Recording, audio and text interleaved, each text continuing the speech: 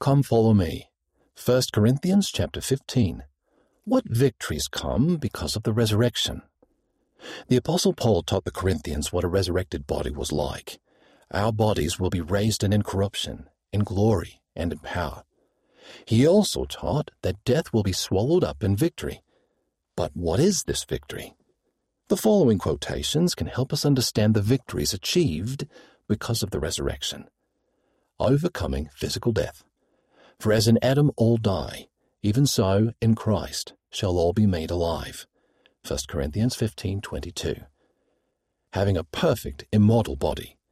The spirit and the body shall be reunited again in its perfect form. Both limb and joint shall be restored to its proper frame. Alma 11:43. Reuniting with loved ones.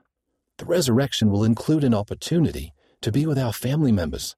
Every one of us has wept at a death. We should all praise God for the assured resurrection that makes our mortal separations temporary. President Dallin H. Oaks. Discussion. Do these truths give you more hope for the future?